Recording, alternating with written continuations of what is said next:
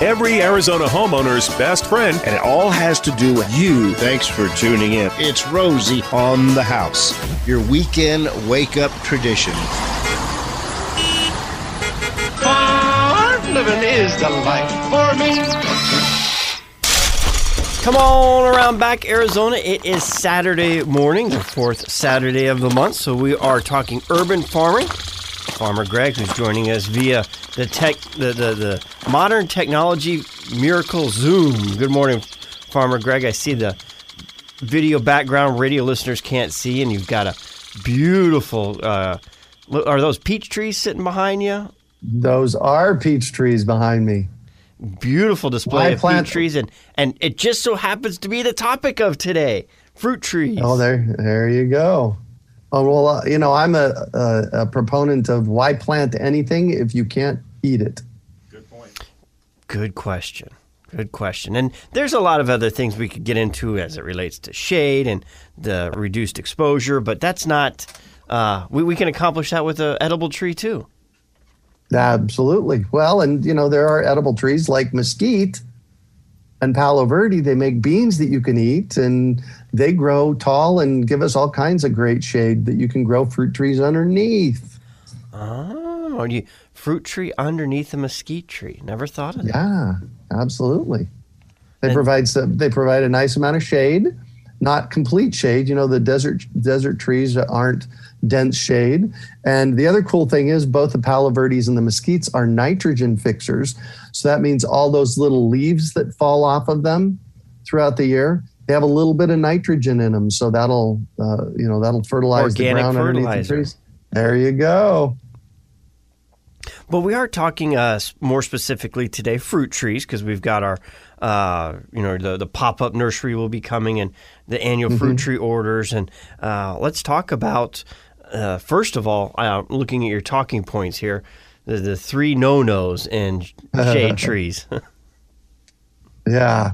So what I've learned over the years, I've learned two very significant things. Thing number one is what you can do to kill your trees. And thing number two is all the data that you need to have in order to make sure that you get a tree that actually fruits here in Phoenix. And so we're going to talk about that in a little while. But let's talk about how to kill your fruit trees. And why would we want to know how to kill our fruit trees? So we don't kill our fruit trees. There you go. That was a very Miyagi way you presented that question. Very good, Master. Exactly. And one of the things that I've noticed over and over and over again that people do to kill their fruit trees is they have a gravel or dirt yard, and they take this brand new little tree and they plant it out in the middle of a gravel or dirt and don't provide it any protection from the sun. And my thing, and this is a perfect time of year to do this, go out at 3:00 this afternoon and stand for 20 minutes where you want to plant this fruit tree, or really any tree, and ask yourself, would I want to live here? That 20 minutes, you will feel like an eternity. If you last 20 minutes. Right. Get yourself a tree costume that you can put on and then go stand out there so you can get the real effect. Start the timer on your phone, and it won't be 30 seconds. You'll be looking at it like, all right, how long have I been out here? Right. I get a lot of input from people because I invite people to email me at fruittrees@urbanfarm.org and with their fruit tree pictures. And you can't imagine the trees that I see, the pictures that I see of stuff that people do. And I have solutions for all of it that I've developed over the last 45 years because I planted my first fruit tree here in Phoenix in 1975. I have killed a lot of fruit trees, not on purpose, but now I know what not to do. And planting them in straight up dirt or gravel is a death knell for the tree. So no dirt or gravel. And right now, if you stay tuned through the hour, you'll learn what to add with it. Exactly. But we've got a couple more points to cover here first on what not to do. Right. So, I have solutions for all of this stuff. You just have to listen. And thing number two is planting a tree right in the middle of a grass lawn. what invariably happens is the grass lawn outcompetes the tree for nutrients, and you get this poor little stick in the middle of your lawn. So, and I had a question about that, because you've said that before. Mm-hmm. And you look at a city park, and they've got these big trees and lawn all around it. So Mm-hmm. how did they plant the tree first and the lawn came later? There's a myriad of things that could happen. First of all, you actually planted in the lawn, and the tree succeeds. And I've seen that happen before, in spite of everything and how it's treated. Number two is they actually cut a basin out and put woody mulch around the basin. We're going to talk about that in a little while. And that helps a lot. But there's so many factors inside of lawn and lawn care that work against fruit trees. So if there's one successfully growing in a lawn, it's because it either had extra care or you just got lucky. And observation I made is you look around it and that lawn has died off. Like that, the shade from the tree, it kind of protects itself and it pushes the lawn out. So you never really see it all the way up to the trunk. The tree kind of has a way of, keeping the light from getting to the grass that it needs to grow, and it kind of makes its own defense against it. Yeah, and that eventually happens, absolutely. So no lawns. And well, you can do it in a lawn, but you got to have the solution. I'll talk about that in a little while. Thing number 3 that you don't want to ever do is drip irrigation. You never want to put drip irrigation on your trees. I have a solution if that's your only choice, which I'll share about in a little while. But these are the 3 things that invariably kill more fruit trees than I've ever seen. And that's that you planted in a very hot microclimate, grass or gravel or dirt. You planted in grass, so the grass outcompetes it, or you drip irrigate it. And usually what happens is you get one drip emitter right next to the trunk, and it comes on for 3 minutes or 8 minutes once a day. And you're getting this little column of water that goes down and waters that area, and all of the roots in the drip line of the tree. So the drip line, imagine you have a tree and it's 8 feet tall and 8 feet wide. If you stood right above that tree and looked straight down, anything on the ground that you couldn't see, that's inside the drip line. That's at least where the roots are at. And if you have one drip emitter right next to the trunk of the tree, it's just putting water right next to the trunk of the tree, and the rest of that area is not getting any water. Hence, we get these storms that happen and knock over trees. We've all seen them. It's because the trees aren't getting deep watered. And that's really what we need to do, is make sure that you are putting a system in place so that tree gets deep watered. Deep water means deep roots, and deep roots means non-blown over tree from a microburst. Mm-hmm. Exactly. So as I said earlier, I've got solutions for all those, but there are some things that people need to know about fruit trees in the desert. And I've developed this over the past 25, 30 years of looking at nurseries and big box stores. And there's just one thing that frosts the daylights out of me. And that is that you can go into every big box store and most local nurseries, and they will sell you a fruit tree that will never make fruit here in the valley. And there's a myriad of reasons for that. I'm going to cover that next. But you need to know these things if you're going to successfully grow a fruit tree and get fruit. And thing number 1 is what we call chill hours. We get, and this was as of 5 years ago, we get approximately 350 hours of chill in the low desert. Chill is anything under 43, 42 degrees. And it accumulates over the course of the winter. So from November to February, those are when the chill hours show up. We get about 350 hours. If you plant an apple tree or a peach tree or a plum tree, apricot tree, that requires more than 350 hours of chill, it is highly likely that you will never get any fruit. So you need to make sure that the tree that you're buying, the deciduous fruit tree, this does not count for citrus, the deciduous fruit tree that you buy requires less than, I'm even going 300 hours of chill these days because it's getting warmer here. So you need a low chill tree. So when you walk up, did you have something, Romy? I was going to say, did you have like a website that you use to look at a chill hour map so you could see the different elevations throughout the state? There used to be. It no longer is. Oh. I know. How does something like that go away? That's quite a handy tool. Yes, it was. So just assume that if you're in the low desert, you need to get a low chill tree, less than 300 hours. When you walk up to that tree that you want to buy, the deciduous trees, these are apples, peaches, apricots, plums, those kinds of things. Grab the tag on the tree. And if it doesn't tell you how many chill hours are required, walk away from the tree. We all have smartphones. You could actually look on your smartphone and look it up if there was a name on the tree.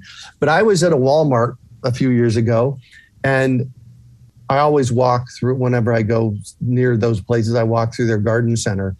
And I walked through the garden center of this Walmart, and there was a tree in there, and all the tag said was peach. There are hundreds, maybe thousands of different varieties of peaches, and a dozen of them will make fruit here in the low desert. And all that tag said was peach. Run away from it as quick as you can. We've got a lot more to talk about here with Farmer Greg at Rosie on the House. Apples, peaches, pumpkin pie. Who's not ready? Holler right. Let's all play hide and seek. Continuing our conversation on a beautiful Arizona Saturday morning. I don't know about you, Farmer Greg, but when I left the Whitman plantation this morning around 5:30, there might have actually been a slight little chill up my spine. Summer months are soon going to be behind us. Yeah, well, and we got a lot of rain in July and August this year, which was magical, and that greened up everything. It did, and magical is what the desert looks like after a great rain. And we were talking about chill hours, but there's more to that's above ground. We've got to also pay attention to below ground when we're doing our fruit tree selection. So there are different rootstocks for different areas. So Seattle, Washington will have a different rootstock on a peach tree than Phoenix, Arizona. So you have to make sure that you have the right rootstocks. And, we all have smartphones, look it up, or just visit us at our program. We do all kinds of education. We'll have our fruit tree launch coming up in a couple of Saturdays with 3 hours of education. And I will do over 30 classes in the next 2 months on these different topics. And they're all free. They're all online. So I invite you to check out fruittrees.org and, come and take a free class from me. And so fruit trees for the last 70, 80, 90, 100 years, they haven't been grown by the seed of the fruit. They are actually grafted. You've got the rootstock, like you're talking about, and then you've got your fruiting plant, and there's people out there, but their profession are grafters, and they take this great rootstock and they match it with this great top producer for whatever area of the, you were saying Washington or Arizona. Yep. They've got different rootstocks set for those areas, and they put on different varieties to those, and they're not grown by seed. And the thing to know about that is that if you buy a rootstock that does well in Washington State and plant it here, good luck. So in our fruit tree program, we cover all this for you. We got you covered. I was going to say, I guess technically they are grown by seed, but they don't stay in that variety. They end up getting paired with another one for certain zones. Right. The rootstocks are actually grown from seed. Yeah. The third thing that you have to know is about ripening times. And I discovered this over the course of the past 15 years. And that is that for the soft flesh fruit, that's your plums, pomegranates, mulberries, grapes, berries, peaches, apples, apricots, they have to be ripe and off the tree by about July 1st. Otherwise, they just cook. Yeah, and I'm going to cover here in a minute the different varieties that are available for those. And then the other question you have to ask yourself is, for a fruit tree, if you plant it, the fruiting viability, is if it gives you 2 or 3 fruit, is that worth your time? You can plant some fruit trees out there and literally it'll give you 2 or 3 or 10 different pieces of fruit. In my opinion, it's a why bother. I want to plant an apple tree or a peach tree that'll give me 200 or 300 pieces of fruit. Yeah, the birds will get those 10 before you ever get one. Right. So the varieties that grow really well here, obviously citrus. One of the 5 C's in Arizona is citrus. There's 2 varieties of apples, Anna and Dorset Golden. There's 2 varieties of apricots, Katy and Gold Kiss. There's 8 or 10 varieties of peaches, Desert Gold, Eva's Pride, Mid Pride, Tropic Snow. Those are a few that come off the top of my head. There's a couple of plums, pomegranates, mulberries, grapes, berries, olives do really well here. And no, they're not illegal to keep here.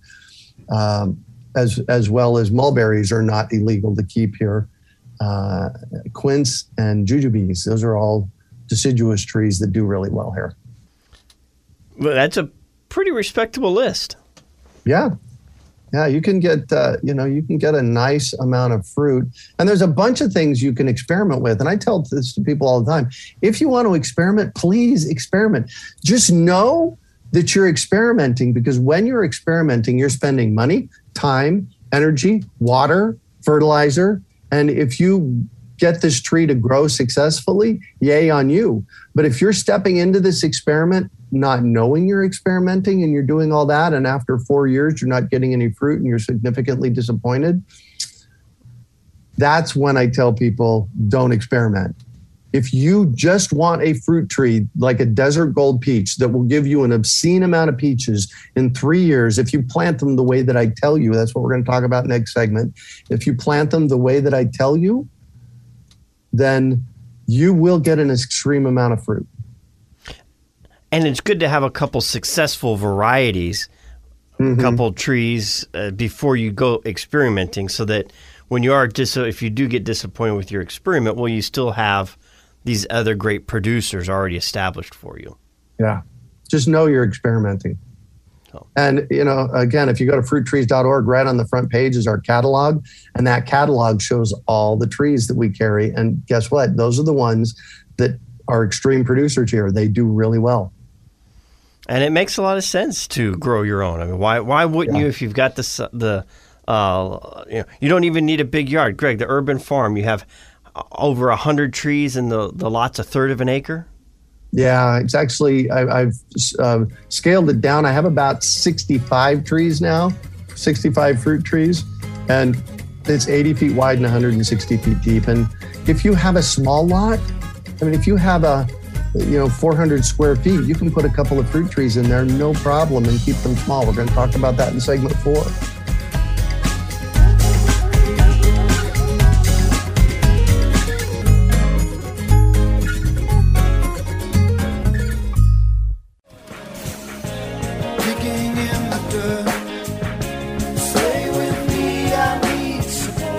Halfway through our conversation this morning in our outdoor living hour with Farmer Greg, talking fruit trees for your home, castle, or cabin, and how to be successful with that. And we've talked about what not to do. We've talked about how to select one. We've talked about varieties that work. Let's get our hands dirty, Greg. Let's get to the digging process. Let's get these in the ground. Perfect. So we have developed over the past 20 years of educating a really, really good way of making your trees thrive. And it starts with your tree hole.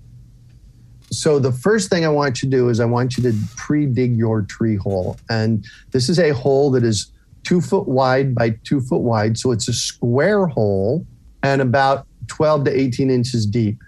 And it is somewhat dependent on the size of the pot or the tree that you have. So you want to make sure that the tree hole is at least 50% bigger than the pot that you're working with, or if it's a bare root tree, at least 50% bigger than the root system. Bare root basically means that it comes to us with no dirt around the roots. And it's actually the best way, in my opinion, to plant a tree. And from what I understand, the way they used to always do it, the potted is a newer, and I say newer, like 50 years.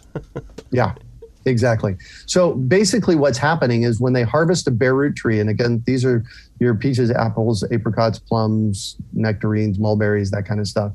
When they harvest the tree to move it, they're digging it up out of the ground. And they're digging it up out of the ground when it's dormant. So it's being shipped dormant and it arrives with you dormant. So your job is to get it in the ground while it's dormant. If somebody puts it in a pot and sells it to you 3 months later, once it's budded out, then you take it out of that pot, the soil falls away from the roots have to get damaged and you have to start over again. So that's why we like bare root trees. You dig your hole 2 foot by 2 foot by 12 to 18 inches deep, and the next thing I want you to do is called a perk test or a percolation test. You're going to stick a hose in the hole and make sure that it drains out completely within about 24 hours. If it doesn't, you need to dig a bigger hole. Janice, one of the people that works with me, when she did her perk test 48 hours later, the hole hadn't drained. She had a severe caliche, so you got to dig a bigger hole and loosen up that soil so that you get it draining. On the caliche, would you dig it wider instead of trying to dig down through it? No, I dig down through it if at all possible. Get past it, okay. Yeah, if at all possible. You want to break that caliche layer so that it's draining. I wonder if you could get some kind of auger, a big old industrial concrete drill, and oh yeah. I mean, it's a lot easier than trying to dig through caliche. Yeah, I've used a jackhammer before to plant trees. There you go. Sometimes you gotta. That's right. It's that's the desert. What it takes. All right. So then, what goes in the hole? This is really, really important. You have your square hole.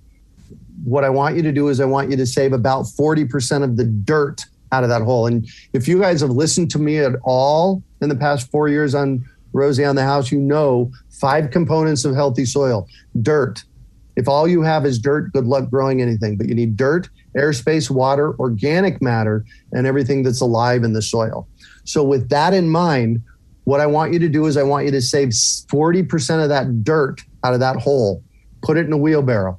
And then you take the equivalent of 60%, some kind of planting mix or compost. We've created through tanks down in Tucson, Farmer Greg's planting mix. It's specifically for this. It's organic matter. It's 2 different kinds of compost. It's perlite and cocoa peat.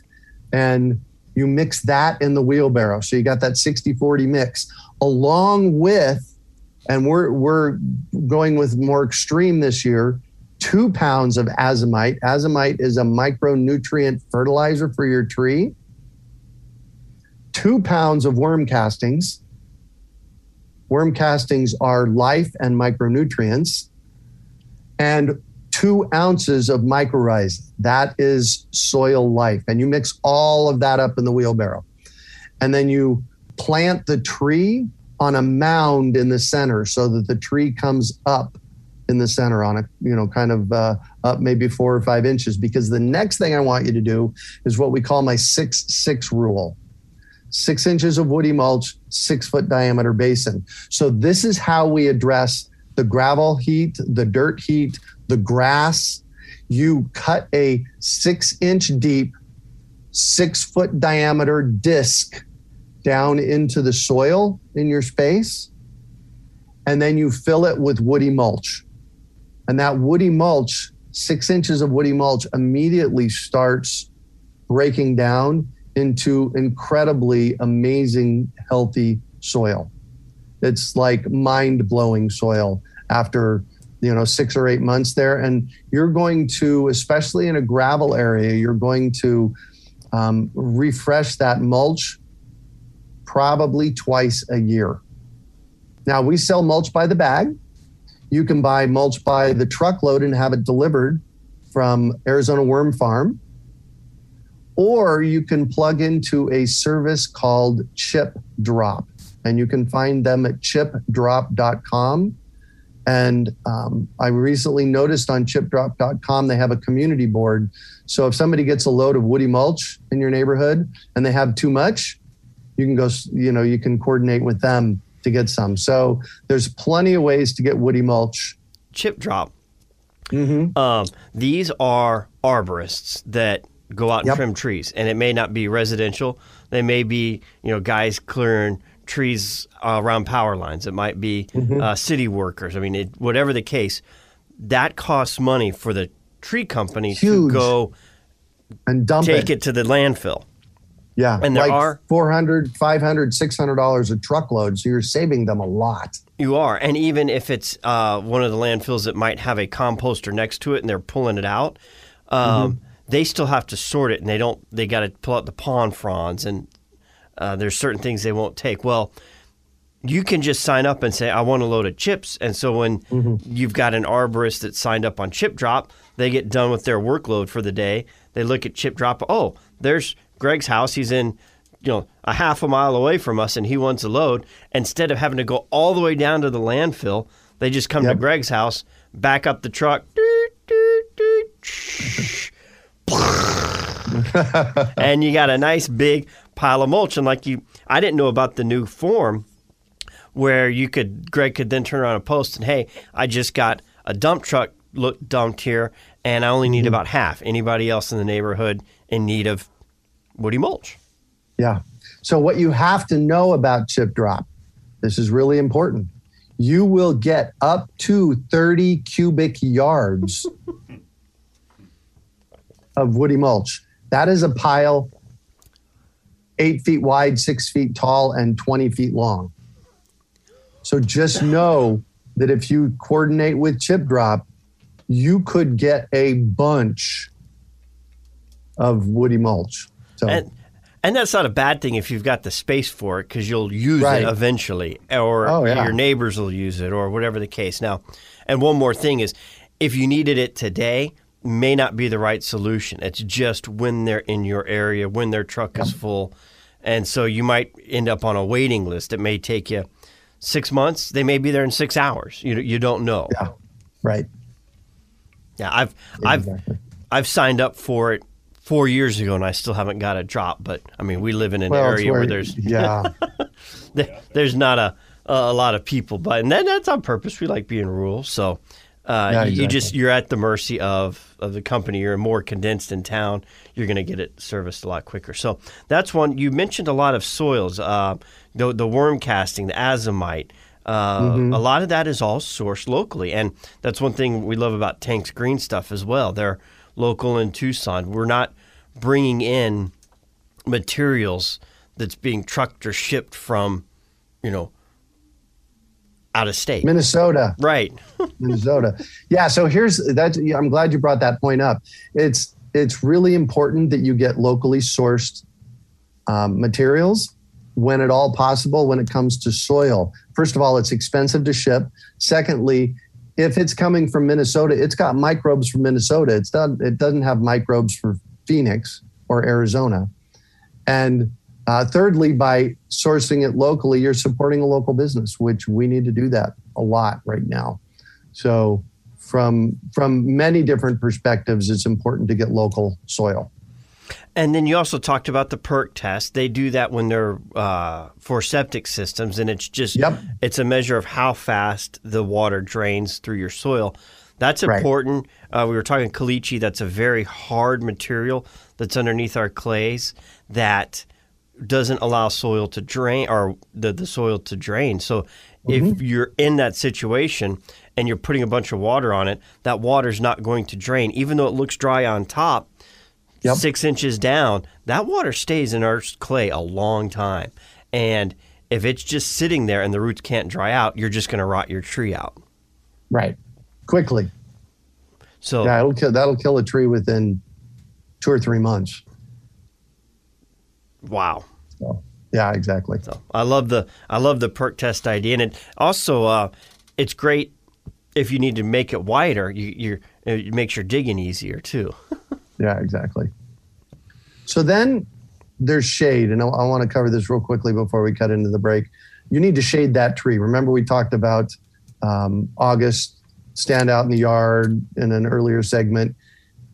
If there are 3 ways to shade your tree, you can plant a ground cover underneath it. Shading the ground is a huge way to shade the tree.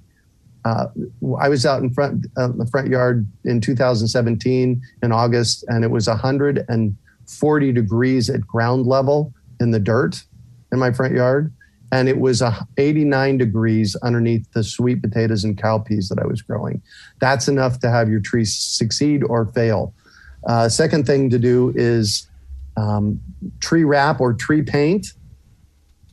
And the third thing to do is grow some kind of shade. I call it paid for shade or grown shade. So remember we talked earlier about the mesquite trees, planting some kind of shade trees on the west side of your fruit trees, or put up some kind of tarp cover for the first year or two. All great. Really important. All great ways to do it. And I got a new Gregism for you can have when you're talking about the ground cover as a way to shade your tree. Cool roots means happy shoots. Oh, nice. I like that. I'm going to write that down right now.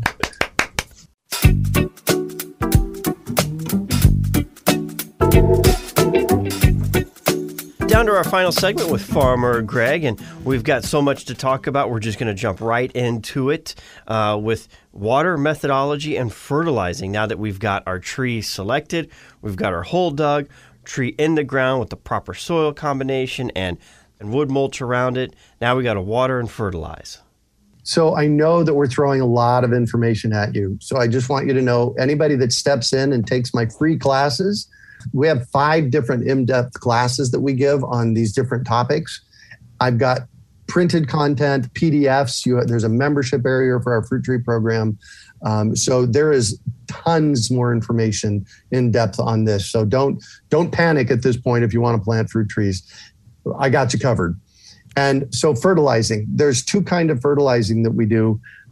Granular fertilizing, we suggest that people fertilize on Valentine's Day, Tax Day, Memorial Day, and Labor Day with a granular organic fertilizer.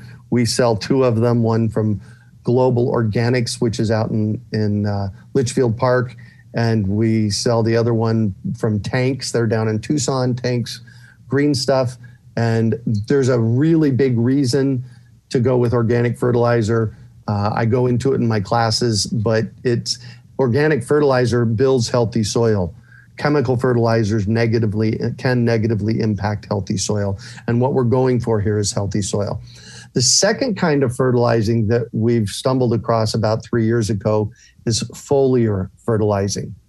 With our extreme heat, 2019 was our hottest summer ever, followed up by 2020 was our hottest summer ever, followed up by June of this year, which was globally the hottest June on record. Thank gosh it cooled down. But what we're seeing is a lot more tree damage, not just in fruit trees, but in all kinds of trees. When you're driving around, especially this time of year, just look at the horizon and see how many dead trees there are out there. And it will amaze you. And one of the ways that we can help prevent that is called foliar fertilizing. It is a liquid fertilizer that is sprayed on the leaves and the trunk of the tree. And we have an entire foliar fertilizing schedule for you. We have an entire fertilizing schedule for you in our fruit tree program that tells you what to do each month. So foliar feeding is significant in helping your trees thrive and make great fruit. And then watering. We talked about watering. What we need to do, and this may sound strange to people, but once a month in the winter, twice a month in the summer is, up until about 3 years ago, is what I used to tell people that they need to deep water their trees. Yes, I said once a month in the winter and twice a month in the summer, a deep water on your tree, and that people get freaked out about that. I didn't invent that. I happened to grow up in the 70s and 80s on a piece of ground that was a citrus orchard that had flood irrigation. And then I bought in 1989 a piece of ground that has flood irrigation and has citrus on it. And so what they were doing is they were getting watered once a month in the winter and twice a month in the summer. And guess what? The trees were thriving on that watering system. Here's the thing. Overwatering a fruit tree and underwatering a fruit tree, the damage looks the same. So when you're watering your tree, Romy, your tree's looking great. Then all of a sudden on May 1st, it starts to droop a little bit. What are you going to do? Add water. Of course, you're going to add water because you think, right? And then 3 or 4 or 5 days later, it's drooping a little more. What are you going to do? Add water. Add water, exactly. And so one of the big things after planting the wrong way, one of the big things that kills trees, believe it or not, is overwatering. So we have tools for you. We have a soil probe that we have available that helps you determine how much water your trees have. We have moisture meters. The woody mulch basin around adds a lot of spongy around your tree that helps shading the tree with some kind of something, shading the ground. These are all things that help preserve the water. That being said, with our extreme weather, we need to make sure that we're checking that tree every week in the summer to make sure that it's damp enough and that it's getting enough water. And like I said, we have tools for that. Urbanfarm.org. There's my main website, fruittrees.org, is where you find out about our fruit tree program and sign up for free classes. And on the front page is our amazing catalog that Janice recently put together. And one thing, I don't know if we talked about dwarfing at all, and it came to my mind when we were talking about planting a tree under a Palo Verde or a mesquite. Uh-huh. That's, you're buying at that point, probably a dwarfed variety that's designed to not go much more than 6 or 8 feet. They've grafted it that way. You're not planting, you've seen citrus trees that are 30 feet tall. The Hotel Tucson's a great example of how big a citrus tree can get. There is one dwarf rootstock that does well here in the desert, and it's on a peach tree. Most of the rest of the dwarfing rootstocks don't like this desert soil. So we have a whole program called our Backyard Orchard Culture Program where we teach people how to dwarf a tree by pruning it. Because remember, if you plant on the wrong rootstock, there's a good likelihood that your tree's not going to thrive. So stay away from dwarf trees. Come and take my classes on how to keep the trees small. It's called Backyard Orchard Culture. Fruittrees.org. That's Farmer Greg. Thanks for spending your Saturday morning with us. Thanks.